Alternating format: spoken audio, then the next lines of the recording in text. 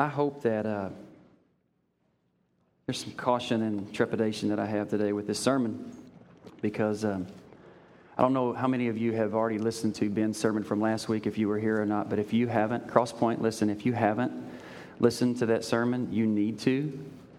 You need to really understand what that message was. You need to listen to it and the implications of it. Ben kind of launched us into 2 or 3 weeks here of getting the gospel right.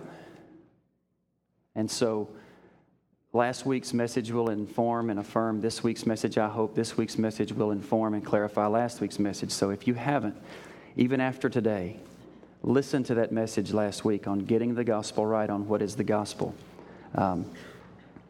Today, this passage in 1 Timothy chapter 4 has got social commentary in it. Paul is addressing what's happening around the church there and in the church there, and either among this church where Timothy is or around it, and there's some social commentary.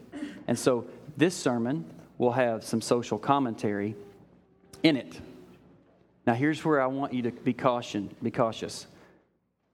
Anytime we are preaching on getting the gospel right, good doctrine, and there's commentary on what we're hearing around us, maybe even among others who profess Christ, it can very easily sound like we're right and we've got it figured out. And nobody else has got it figured out. But that's not what we're saying, and I hope you don't hear that today. What I hope you hear is an elder, pastor, preacher who's scared, not fearful, but scared and adamant and groaning for this people to get it right and not be deceived and not be lied to and not believe lies, but to trust Jesus. And in order to do that, we have to make sure we get it right. The caution, the warning, the teaching today is for Crosspoint, for us, with commentary of what's happening around us to inform that warning. Okay? So I hope that that's clear today. I know Ben shared some of that last week, but that's where my trepidation is today, and I hope you will temper what you hear from me and that the Spirit will help me in that. So let's pray now and ask Him to help me and help us hear this message from Him. Spirit, I need your help. You are the helper. I need your help in communicating clearly what Paul is saying here to Timothy, what Timothy is hearing and saying and doing, that we would hear what you are saying via this writer. Father, it is, we are in odd times,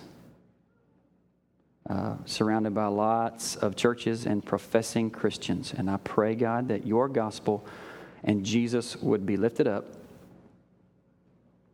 today in this sermon. And it's in Christ's name that we pray. Amen.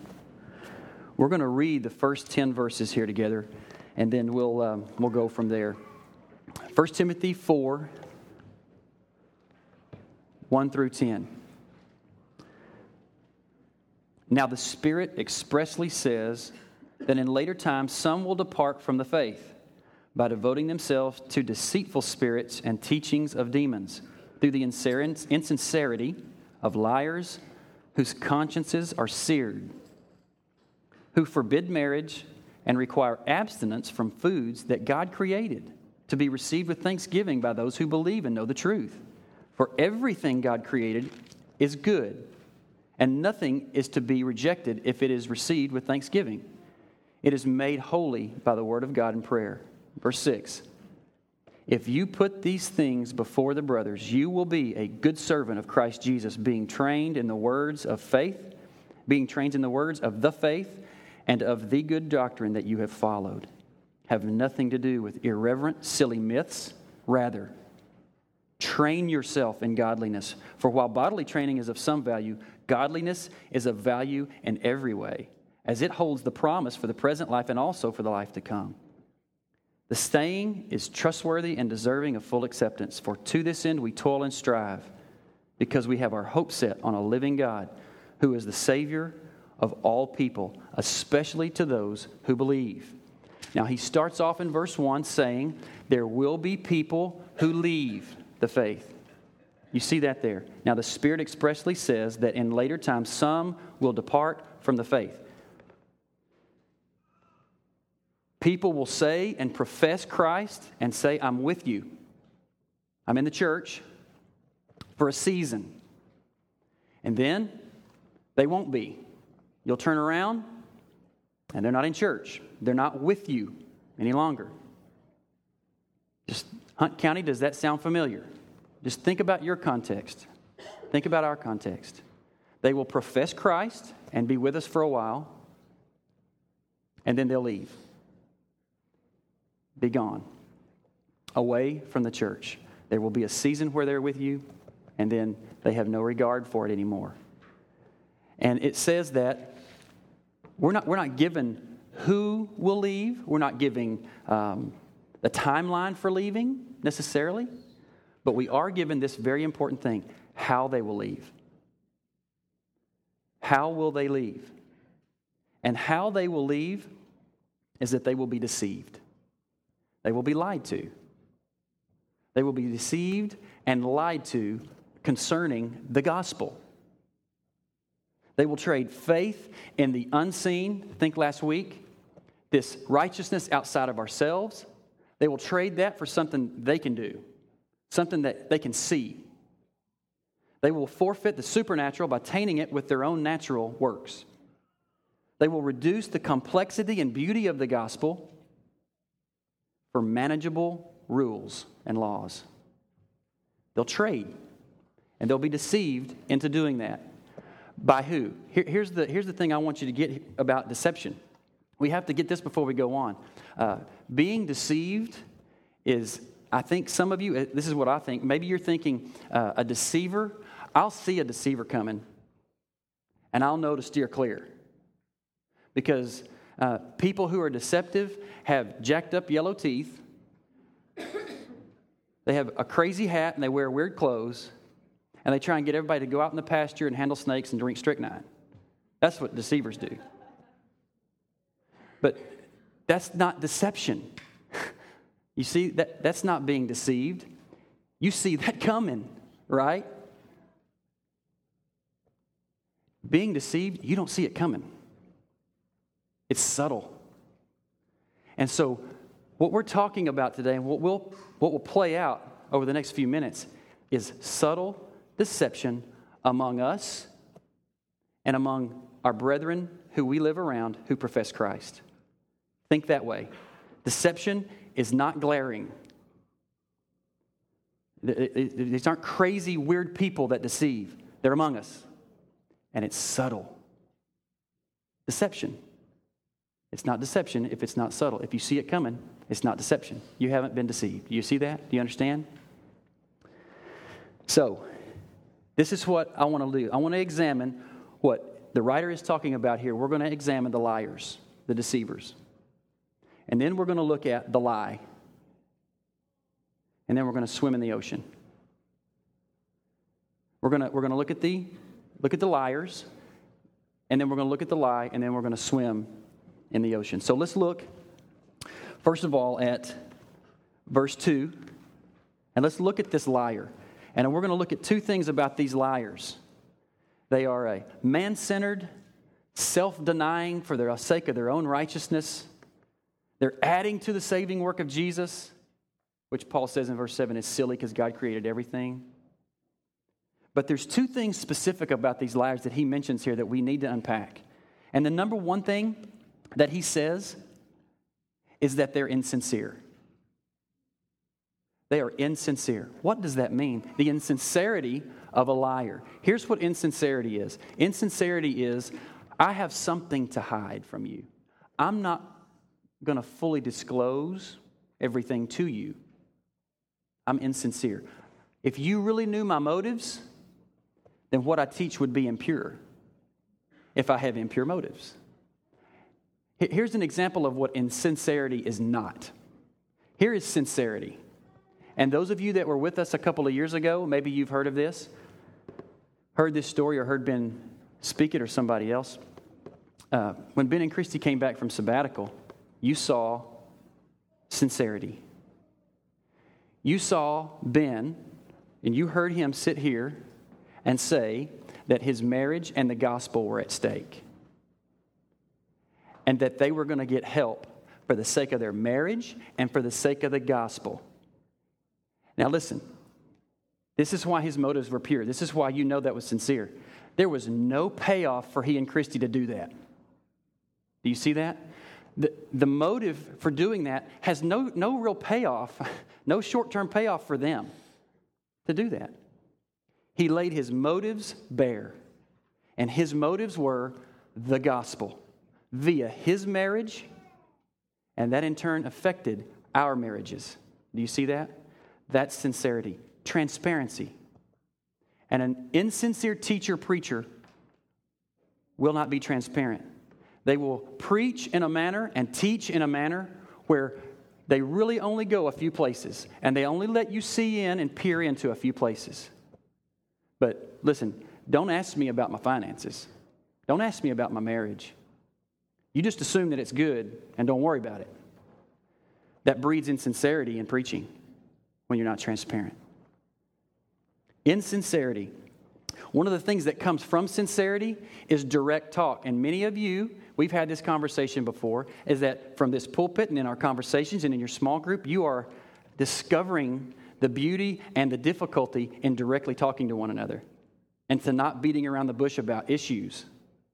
Like James says, let your yes be yes and your no be no. And God is raising up a generation of families who our yes is yes and our no is no, and we're not going to beat around the bush with oaths and swearing. We're going to shoot straight about it and talk directly. Sincerity breeds direct talk. And so if you're hearing from head of your household, your small group shepherd, if you're not hearing direct talk at all, there's some insincerity there, whether intentional or not. Sincerity will produce a direct talk. So cross point here, if you're hearing this direct talk and it's new and it's a little alarming, it is. We're not used to speaking directly about the issue. We like to dance around. Why? Because it feels better. It feels better if you'll flower it up a little bit before you punch me in the nose. That feels better. But it's not sincere. It's insincere to dance around the issue. It's sincere to say, look, my motives are right here. I'm being completely transparent with you, and I'm going to be direct. That's what you listen for when you're listening for an insincere liar. The next thing about the liar is the seared conscience. You see it right here in verse 2. Through insincerity of liars whose consciences are seared. What does that mean to be seared? When you put a steak on the grill, you sear it so that you can keep some things in, the juices in. You burn it, it's burned on the base, basically burned so that things won't get out. It's seared, it's tough. You burn the edge of it, it's crusty, right? And what the writer is saying here is their hearts have been seared, have been burned, and they're not going to hear and let truth in. They're going to not be able to move past what they think and what they feel. A seared conscience says a lot of times, this is what I believe. This is what I think. This is what I feel. Without the balance and letting absolute truth speak into that. Here's how I would illustrate that. A heart that's been cauterized, been seared, is one that says, this is the truth that I know based on my experience. This is things that I've experienced. I know these to be true because I walked in them, I saw them, I felt them, whether physically or emotionally. I experienced this. I know this to be true. This happened to me. I've seen it. And then there's absolute truth of Scripture. And a seared conscience says, this wins. What I experience wins. What I have experienced, the truth that I know, what I know to be true based on what I've seen with my eyes and what I've felt and what I feel, beats out what I may not know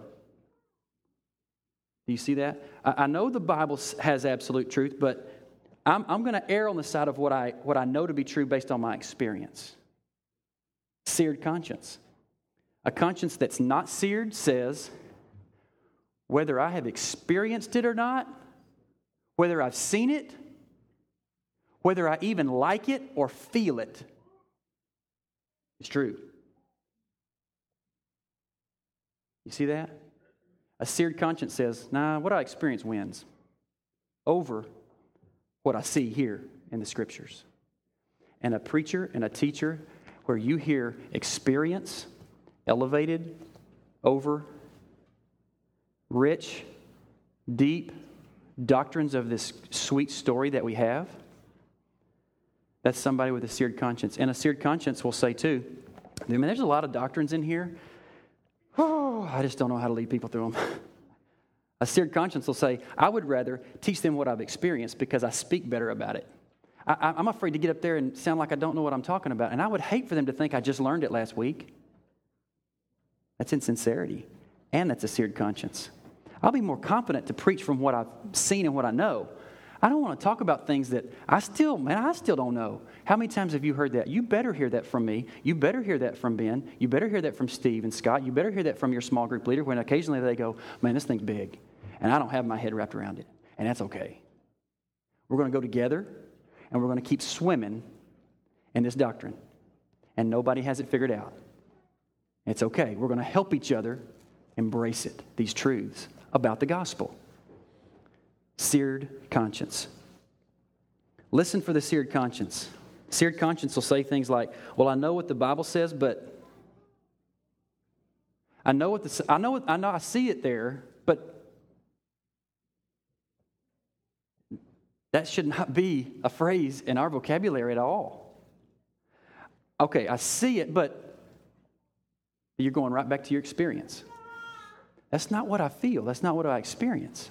A seared conscience will say, I know those verses in the Bible, and I know that doctrine is something some people believe. I just don't see it. I don't see it. I don't agree. I know it's in there, but I'm going to choose to disagree. Seared conscience. A seared conscience, this is also the thing that will feed this seared conscience, that will deceive and make people leave. Remember what he says in verse 1. This is from demonic spirits among us through a liar and a seared conscience. So a lot at stake. The stakes are high this morning. A seared conscience will come to conclusions about the truth on their own, and nobody else speaks into it. Nobody else speaks into it. There's no plurality. The design that we have in Scripture is that the church is led by a plurality of men. That there is plurality is wise. That men peer in Proverbs. Men peer into your life. No lone rangers. And so if you're coming to conclusions about these truths on your own, the only thing you have to balance that with is your experience. Do you see how you're right back? If all you have is your experience and the Word, and you don't have anybody else informing that, any other believers informing that, you're left with your experience and what you're reading in the Bible. And we need each other to inform it in plurality.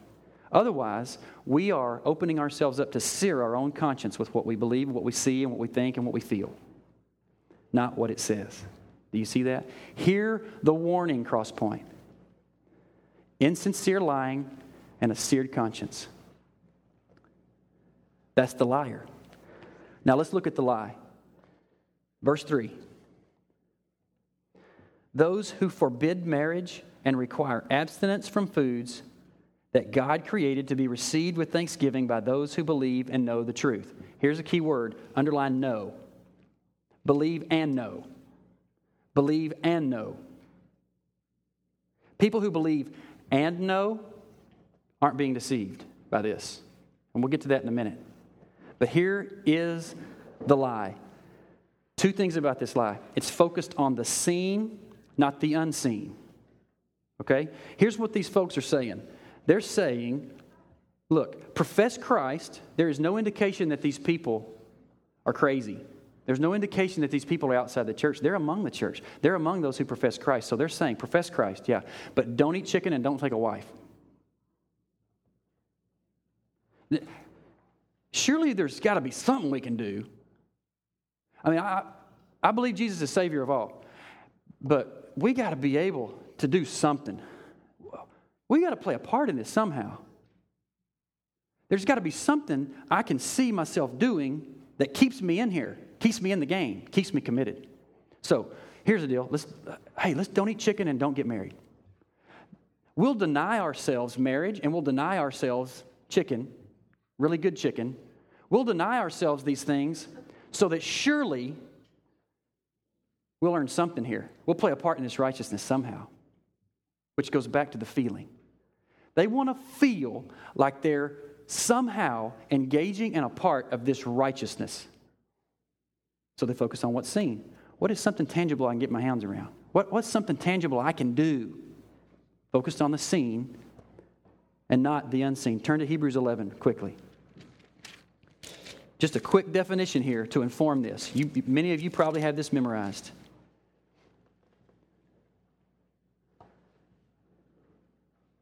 Hebrews 11, 1 and 2. Now, our faith, this gospel, the faith that we have in this gospel is the assurance of things hoped for. Conviction of things, what? Not seen. For by it, people of old received their condemnation. By faith, we understand that the universe was created by the word of God, so that what is seen was not made out of things that are visible. Faith is the unseen. Faith is Romans 3 through 5 that we read last week. This righteousness outside of ourselves that I can't see, I can't do. I'm unable to conjure anything up to take part in it. And Romans 3 through 5 informed that last week, that this righteousness is outside of ourselves. In fact, our fumbles and our sin and our unrighteousness put His righteousness on display even more. It's totally backwards from what these people are saying. It's totally backwards from what insincere, lying deceivers will say. And those insincere liars, remember, and deceivers are not crazy people. It's subtle. And we have to be careful who we're listening to when it comes to the gospel. It's a subtle move to give me something I can see. And that's the lie. Give me something I can see with my eyes. Don't let your hope gravitate to what can be seen. Keep your hope in the unseen. Faith in the God that created everything that is visible. Remember Romans 4:5. Remember this. Last week. I love this verse. We're going to read it at the end today. This is what we're going to finish with. Romans 4:5 that Ben camped out last week. To the one who does not work, here, the one who does not try and fabricate and manufacture things seen to play part in the righteousness, to the one that doesn't do that, who doesn't work, what? But trusts Him who justifies the ungodly. Jesus, that's it. His faith is counted to him as righteousness. Stop working. Stop trying to conjure up the scene. The scene is fruit from a people who are counted righteous and know it. They know it. It's been informed. Remember 1 Timothy 4? Remember right here in verse 3? For who forbid marriage require abstinence from foods that God created to be received with thanksgiving by those who believe and know. Professing, but I'm not just professing. I know some things about this gospel. I know Romans 4:5. I know. I've thought through it, and it wasn't easy, but I know some things. I'm not just professing. I know some things about the gospel. And I know Romans 4:5 says, to the one who doesn't work and trusts him who justifies the ungodly, his faith counted as righteous. That's assurance. Not that I did something at 6 years old. Assurance is knowing that only Jesus is my righteousness. That's assurance. Knowing it and believing it together. The second thing about this lie of don't eat chicken and don't get married. Now, I'm just saying chicken. This is probably some sort of meat. I'm just saying chicken because chicken gets a bad rap around here. So I like chicken. I'd hate to deny myself good chicken and deny myself marriage because it made me feel good about righteousness. It's called asceticism, the fancy word for it. It's denying myself something so that I feel better about my own righteousness. Paul's saying no. Here's the second thing about this lie. The first thing is that it's focused on the scene. The second thing, I love what Calvin says about this. He says what these people are trying to pull off, they're trying to pull off a gospel of trifling summations. That's the title of the message, Trifling Summations. And I love how these old dead guys talk. I wish I talked like that more. Trifling summations. I didn't even have that word trifling in my vocabulary till this past few months. Trifling summations. Here's what trifling is. Trifling is only a portion that devalues the whole. Hear it again. It's only a portion, a small portion, that you take that devalues the whole. And that's what these folks are doing. They're reducing the gospel to this. Profess Jesus, don't eat chicken, don't take a wife. That's what it's all about right there. I got it. Y'all want to know what it's all about? It's all about that. Profess Jesus, don't eat chicken, don't get married. Boom. Which is a trifling summation that devalues the story that we have. It's a little bitty portion of the gospel. Profess Jesus. And then it's just trifling. It's reducing it to these trifling little phrases. Reducing it to something I can say, what is this faith? What is this gospel? What is this Genesis to Revelation story? What is it? Well, it's this right here. This is what it's all about. Right here. And that's what they're trying to do. I think really because it's easier. It's hard to go on this journey and embrace doctrine and go to your small group on Thursday night and talk more about it and know that it's going to impact Tuesday and Thursday and Friday. Simple sometimes, but it's not easy. This is not an easy thing. This is not easy. And I think we all, don't be judgmental sitting there thinking, well, I don't do that. You know and I both know when we put our head on the pillow at night, we're wondering, what's this really all about? What is it really all about? I would love to be able just to know, be able to say in a couple sentences what this is all about. And we need to be okay with not doing that. That's what it's all about. That's a statement that I have heard over and over. I've used it. You see somebody who is saved or they come to faith and they're crying. They're emotional. Everyone's excited. And that's the context I see it the most. Hey, man, right there, that's what it's all about. While that is beautiful, while that is something to rejoice and worship over when God calls somebody and lifts the scales of their eyes to His saving grace. Listen, that's not what it's all about. It's all about a story that is too big for us to find the bottom of. It's all about His glory that we won't know till He comes back. There's nothing that you can say, man, that's what it's all about. Even baptism. Beautiful sacrament given to us, given to the church. Is it beautiful? Yes. Is it worship? Yes. But to see someone baptized, or to see a lot of people baptized and say, man, that's what it's all about. Don't do that. Don't sum up this gospel. We don't need to. We don't really want to. When I think about that's what it's all about, I think about 7th grade, satellite roller rink,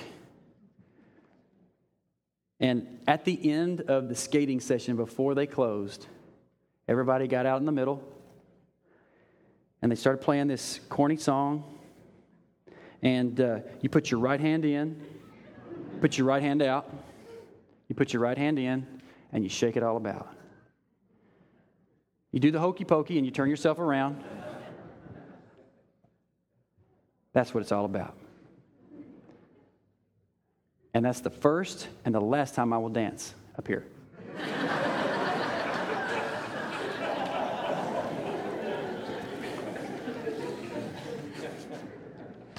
But what that does is it makes everybody that has skated that day feel good about the fact that they can do this thing.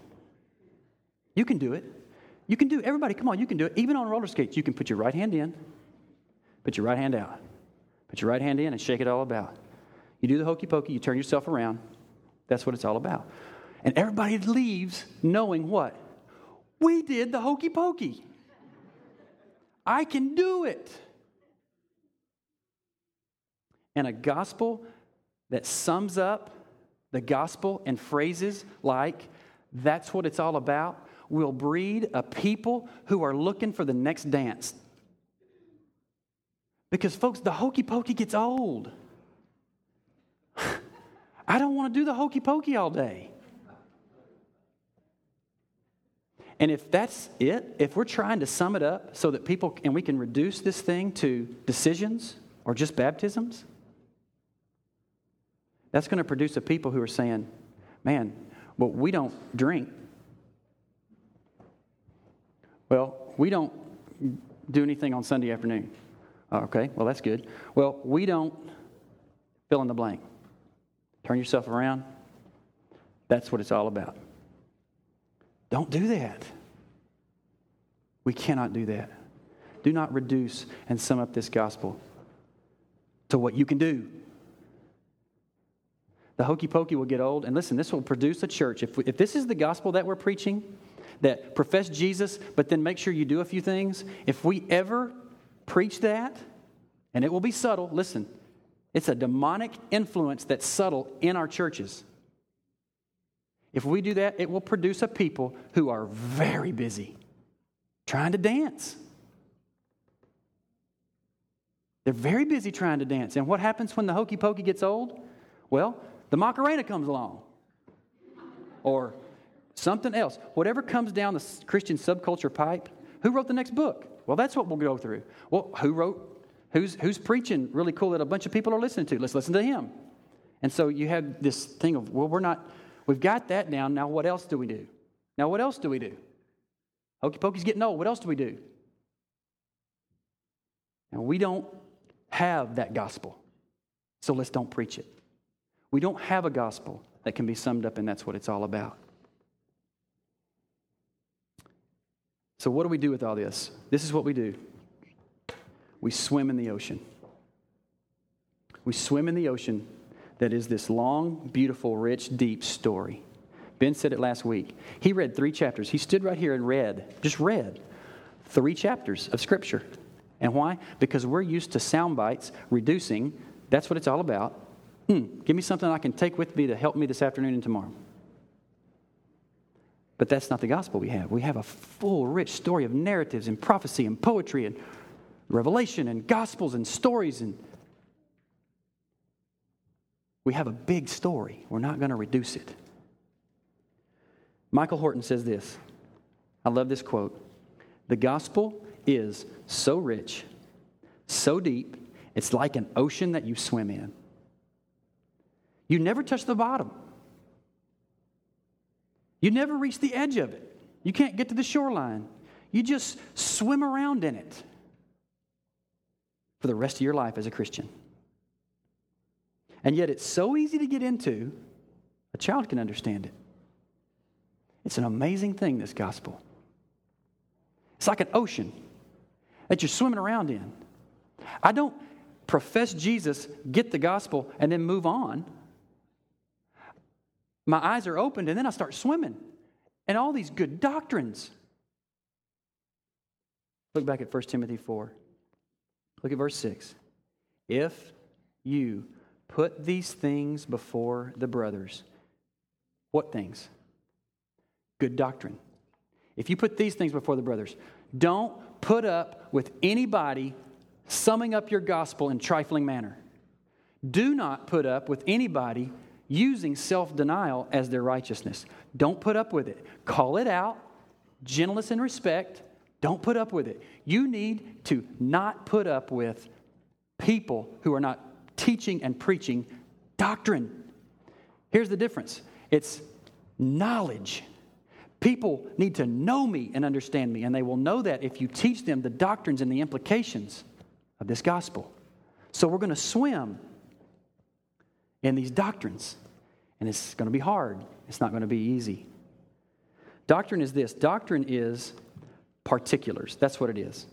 When you talk about doctrine, there are principles that we believe and live by. There are particulars of faith. But our culture has a real disdain for doctrine. We live in a culture, and a Christian subculture, that really has a bad taste in its mouth when you say doctrine.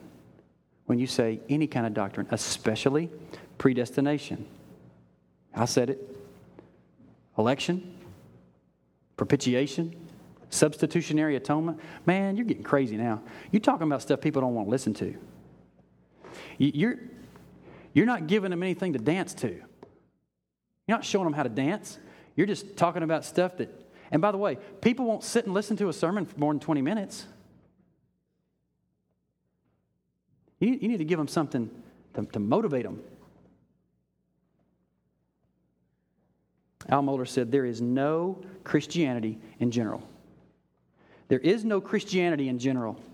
Faith in some experience void of theological or biblical content, no matter how powerful it seems, is not Christianity. Listen to that again.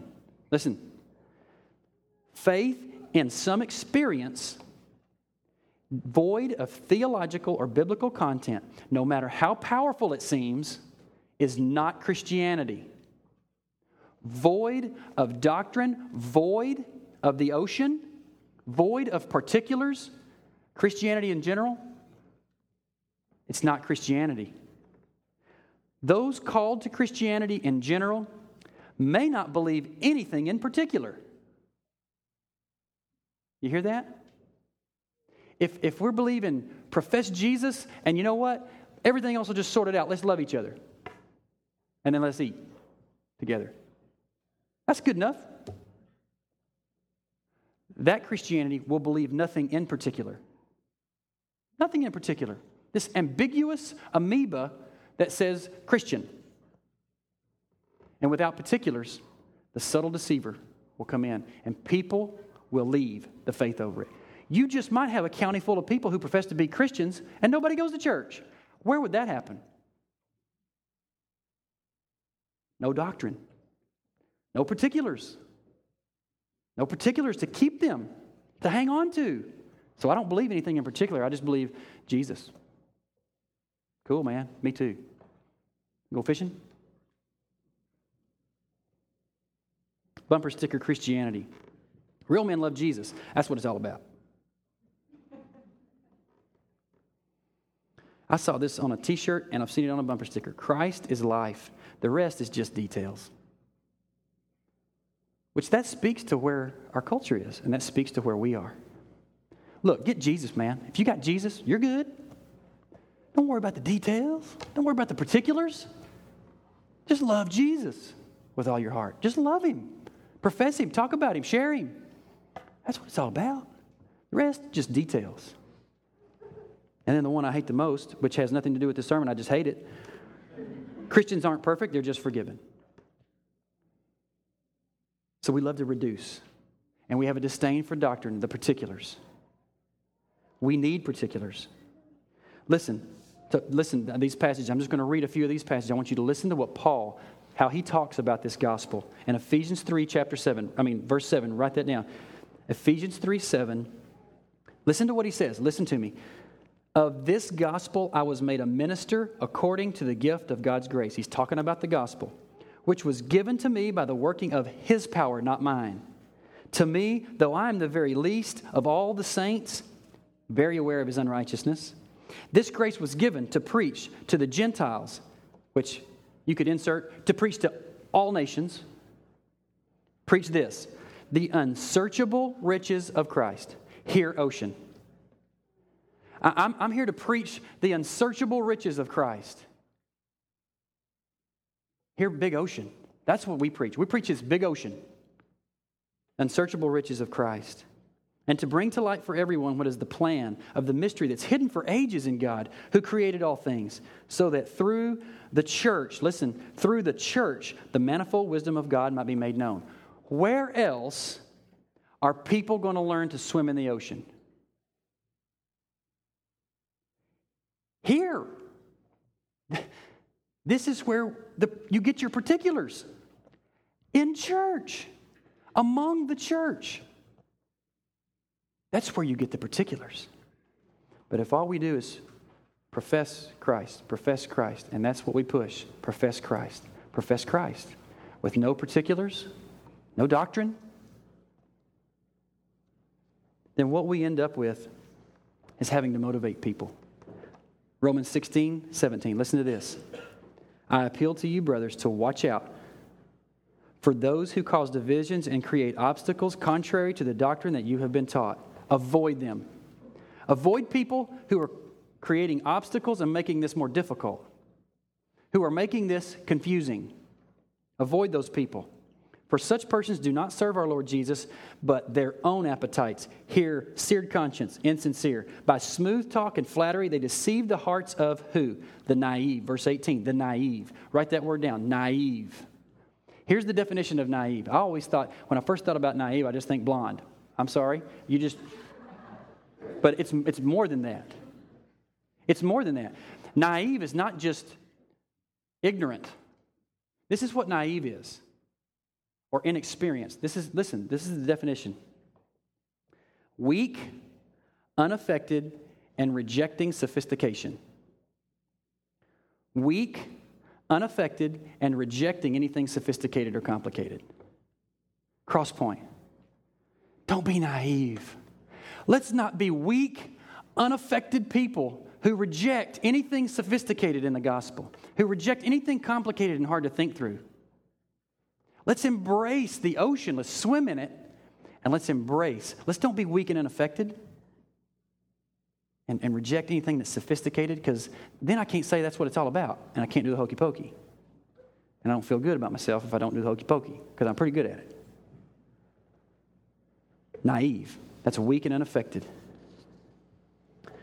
Well, this is what happens when we preach a gospel of trifling summations that are focused on the seen and not the unseen.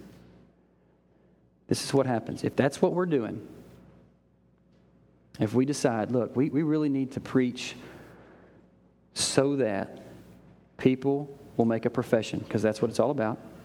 If we do that, if that is driving what we do and driving our preaching and teaching, and that we do our best to sum up and reduce the gospel to quippy phrases so that people will make a decision and profess Jesus. If profession is driving this train and not knowledge, not understanding, this is what happens. You have a church full of people who need to be motivated next week. Because they're not going to stay committed to this profession unless you motivate them. And here's the opposite. Give them knowledge. Teach them doctrine. Give them some particulars. And those particulars, that knowledge, that good doctrine, will transform them. No need for a motivational speech. You see that? Look, I love Romans 10:9. If you confess with your mouth and believe in your heart that Jesus Christ was dead and then buried and then rose again, you will be saved. I love that. I believe that. But that verse, if you confess with your mouth and believe in your heart that Jesus Christ was crucified, buried, risen, you will be saved. That verse has been taken out of context. The whole chapter 9, he's talking about what we learned last week in Romans 4. It's almost like he's paraphrasing chapter 4. Not your righteousness, his. That phrase, if you confess with your mouth, believe that Jesus, you'll be saved.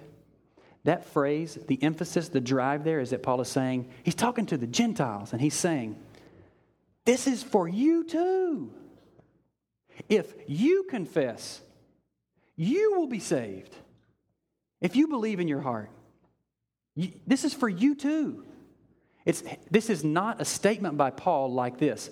That's what it's all about. Then we would have no need for the rest of the New Testament, really. No more doctrine, no more implications, no more particulars. He's not telling them, just do that, that's what it's all about, and we're good, I'm on to the next city. That's not what he's saying in that verse. But that's what we've made him say in that verse. We've reduced it to that. He's not saying that. What he's saying is, this is for all nations. This gospel is bigger than the Jewish nation anymore. It's going out. His glory and his salvation is going to all nations. So you people who didn't think this was for you, this is not about circumcision anymore. It's about confession. Not about what you do anymore. It's about what you believe in your heart and you know. That is the thrust of that message, that passage. And then you have 2 chapters later, Romans 12:2. Do not be conformed to this world, but be transformed. How are you transformed? You know this verse. Be transformed by the renewal of your mind. What do you know? What's the truth about God that you know to be true? What are the particulars and the implications that you know to be true about this gospel? And are they winning over experience and what you experience? Don't take things out of context. Don't reduce this gospel. Don't go to that's what it's all about. I don't know where I saw this quote, and I've tried to find out who to give credit to, but I just can't. Maybe some of y'all know. I've seen it on T-shirts, and I've seen it in some other places, but great truth rarely springs from great passion. But great passion always springs from great truth. And we've seen that in Scripture time and again. Zeal without knowledge gets you in trouble. Great truth rarely will come from just being passionate about something. Great truth will rarely come from motivational speeches. Great truth will rarely come from a church that says, believe in Jesus, and then this next week, let's get some more people to believe in Jesus. That's what it's all about. Great truth will rarely come from that. But great passion, great transformation will always come from us knowing great truths. And this takes work. Look again at verse 6. Swimming in this ocean takes work. Verse 6, 1 Timothy 4. If you put these things before the brothers, you will be a good servant of Christ Jesus, being, underline that, trained. Listen to all the working words. The training. Being trained in what? The words of faith and good doctrine that you have followed. Have nothing to do with irreverent, silly myths. Rather, train yourself for godliness. For while bodily training is of some value, well, you look good now if you train your body. But if you'll train your heart and your mind, that godliness is of value in every way because it holds a promise not just for this life, but the life to come. Verse 10, for to this end, what? We toil and we strive because we have our hope set on the living God, who is the Savior of all people, especially to those who believe. He is not saying here, work at being better. He's not feeding the good boy, bad boy theology. He's saying, toil and strive and work at knowing and understanding the doctrines and implications of the full counsel of Scripture. And that takes work. And you will toil and you will strive not to be better, but I will toil and I will strive to know more about this gospel and this God. And that will transform me. No need for motivational speech. A good friend of mine that I work with, Lance, his mother-in-law is the sweetest lady. He and I both were blessed with great in-laws, and he especially, his mother-in-law, is just this wonderful matriarch, lots of grandkids, lots of children, and they all call her blessed. The son-in-laws and the sister-in-laws, they all love her. And she passed out this past spring, and they didn't know why. They found this massive brain tumor.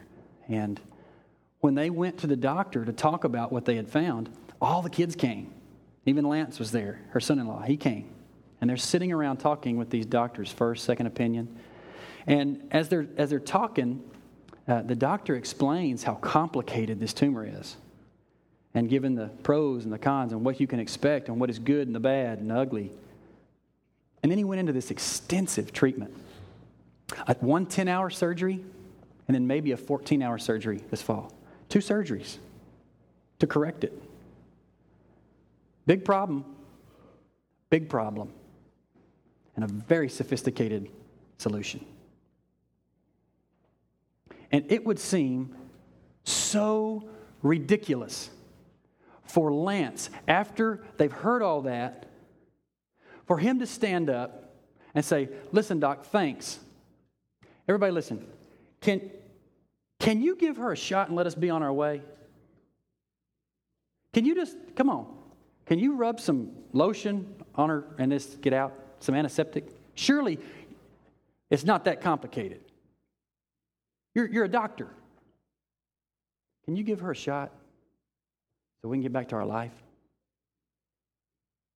And if this gospel is not an ocean of doctrine and good implications and particulars, that's how you will come, and that's how I will come to the preaching and to the worship. Man, I wish he'd just give me a shot. Let me get back to my life. Give me a little motivation. Get back to my life Monday, Tuesday, Wednesday. That's not how we come to this gospel. That's not this gospel. This gospel is full, big, rich ocean that we swim in. And it takes work. Here's how we'll end. We're going to look next week more at this toiling and this striving. And then Paul even goes on in the rest of this chapter, and he turns it up a notch. And this is who he turns it up a notch on. Elders, deacons, heads of household. He turns it up a notch. On the head of household, on the deacon, and the elder. Because you understand, in chapter 3, we got the qualifications for the elder and the deacon, and now he's gone in to get the gospel right. So here's my question. Do you find yourself missing the motivational speeches on Sunday? Really, I mean, be honest with yourself and ask yourself this question today over lunch. Are there times where I just really miss the motivational speech? I just need something to help me get through Monday. And these 45-minute long sermons are really just kind of wearing me out. You find yourself saying that? Remember what verse 1 said. The Spirit expressly says that many will leave because they'll be deceived by demonic teaching. Not wearing a crazy hat and jacked up teeth, but among us. Among us. They're going to wear these kind of shirts, maybe even untucked. They're going to wear jeans and shoes. If you don't have good doctrine, and you'll leave. You find yourself getting real tired swimming. You find yourself just getting tired of another doctrine to have to kind of wrap your head and your heart around. I would say, based on my experience this last year and a half, and in talking with Scott Sutton, that most of the time when we hear people who are just tired, listen, 9 out of 10 I'm saying, people who are just tired of having to, this discussion is just hard. These things you're preaching on are difficult. I'm not smart. I'm not a reader. Those people are usually not in a small group. They're trying to do it alone. So if you find yourself missing the motivational speech, if you find yourself, man, this is difficult. You weren't meant to go with this alone. You weren't meant to embrace and understand this gospel alone. If you're not in a small group, man, that's where the goods are. That's where the implications and the discussion and the understanding of these doctrines that we're preaching, they come from, so that you can settle and so that you can rest in them and know them. And hopefully the people that's being built are people who say, this is what's true, and I don't feel that way all the time, but I'm standing on what I know. And that goes up when in plurality you talk about it and you study it and you lose sleep over it. And it produces a people, I pray, who work and toil and strive and swim and remember and are reminding each other this: to the one who does not do the hokey pokey, but trust in Jesus, his faith is counted to him as righteous. To the one who does not do the hokey pokey, but trusts him who justifies the ungodly, his faith is counted as righteousness. And so we rest in that. And we find good rest in good doctrine. Y'all pray with me. Lord, help us to swim this week. to maybe consider and embrace some things that we aren't willing to embrace or think about because of what we've experienced. God, I pray that you would guard the elders of Crosspoint from ever getting into this same rut with doctrines that we're embracing. Spirit, divide our hearts like a two-edged sword with your word so that we continually teach good doctrine, so that salvation comes, so that there is no deception, so that there is no lying, there is no insincerity. And God, I pray that you will keep our conscience from being numb and seared. Protect us by your Holy Spirit. Protect us with knowledge of good implications and particulars. And help us become a people who believe in things in particular. And I pray, God, that you will receive glory from that your light would shine, that many people would be saved because of it. And that you would call people to Christ and trust Him only. Help us get it right and keep it right and walk together in it. It's in Christ's name that we pray. Amen. As we come to the supper, this is a good reminder. I told Ben last week, I thought, that Romans 3 through 5, I kind of felt like we probably ought to do that every 5 weeks. Yeah, just re-preach that. I need it. I need to be reminded. Righteousness outside of myself. And I don't know why it would be a bad idea to just maybe read Romans 3 through 10 every 5 weeks so that we're reminded. But we don't necessarily have to do that, and this is why, because this supper serves in some way as our reminder to remind God, and He reminds us this righteousness is outside of ourselves. And if you come to this table today with some trepidation, wondering if you're righteous enough to eat it, but you're saying, I know that Jesus is my righteousness, but I messed up. Am I weak? I stubbed my toe all week long. But you're trusting Jesus as your righteousness right now? Eat and drink. Eat. But if you're here and you say, I don't know. There has got to be something, some part I play in this. And I don't know if it's just Jesus. I think it's probably just Jesus, and there could be other things that are true. There could be other things that will get me to heaven. This supper is not for you if you think that. And as they were eating, He took bread, and after blessing it, He broke it, and He gave it to them, and He said, take, this is my body broken for you. Just like this bread is broken, my body was broken for you. You don't have righteousness. I'm counting it via my body and this bread. And then He took a cup, and when He had given thanks, He gave it to them, and they all drank of it. And He said to them, this is my blood of the covenant, which is poured out for many. Blood of the covenant poured out for many. Take and drink.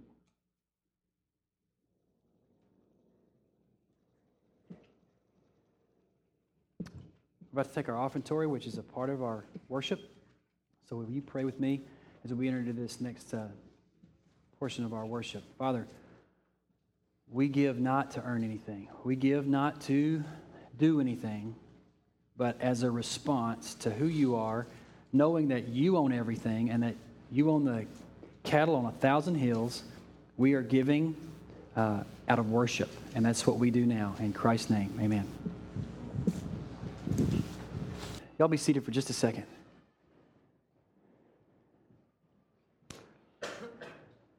I hope that the hokey pokey stuff is not just you come off just silly. Paul uses that word in verse 7. Is don't believe in silliness. Don't believe in myths.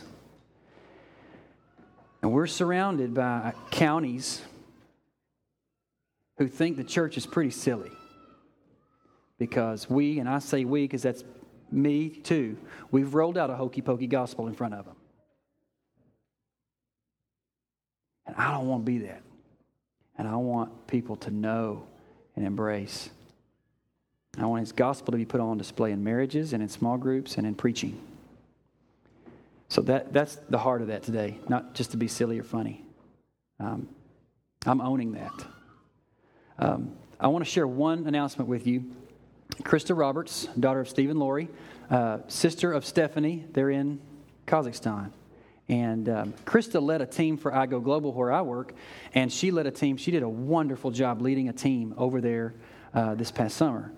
And she is staying. She didn't come home with that team. She's staying over there to help Stephanie. Jake's going to be gone a good bit this fall, traveling out of country. And I just want to say, she's going to be staying there, and we need to round up about $1,500 to keep her there until October. She raised funds to be there this summer. One of the really cool things is IGO had some money left over to keep her there for a while, but we still need about $1,500 more that we need to round up in order to keep her there. And this is what she's doing. I want you to hear this clearly. Krista's not over there babysitting only. Jake is putting her to work. She is, with our team, she was intentional to be on that team and to lead out in task and in ministry that Jake and Steph gave her. She's not just baby. Sure, that's part of it. She will help Steph while Jake's gone. But she's also on that team. So know that Krista has proven herself to be intentional and missional for the sake of the gospel. And she's there helping one of our families. We've sent her there. Let's keep her there. Okay? That's what this is. If you'd like to give to that, to keep her there, you can write a check and don't put her name on it, but on the envelope, just put Kazakhstan Mission. And we'll get that to her. We probably need to do that in the next week or two. Okay? $1,500 is the goal. To keep her there till October, we ought to be able to knock that out. And I want her to be there and not have to worry about provision of being there and being obedient. And I want Jake not have to worry about it. So that's what that is, putting it before the body so that we can raise up and do that. Y'all stand with me. I'm going to dismiss this in prayer.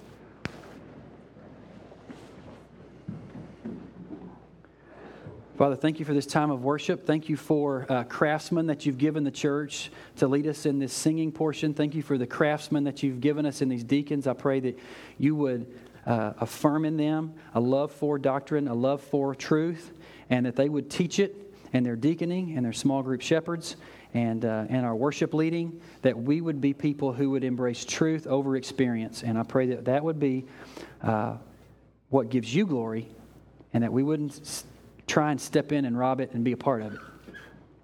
Father, we need your help to understand you and your gospel. And I pray that we swim well this week. In Jesus' name, amen.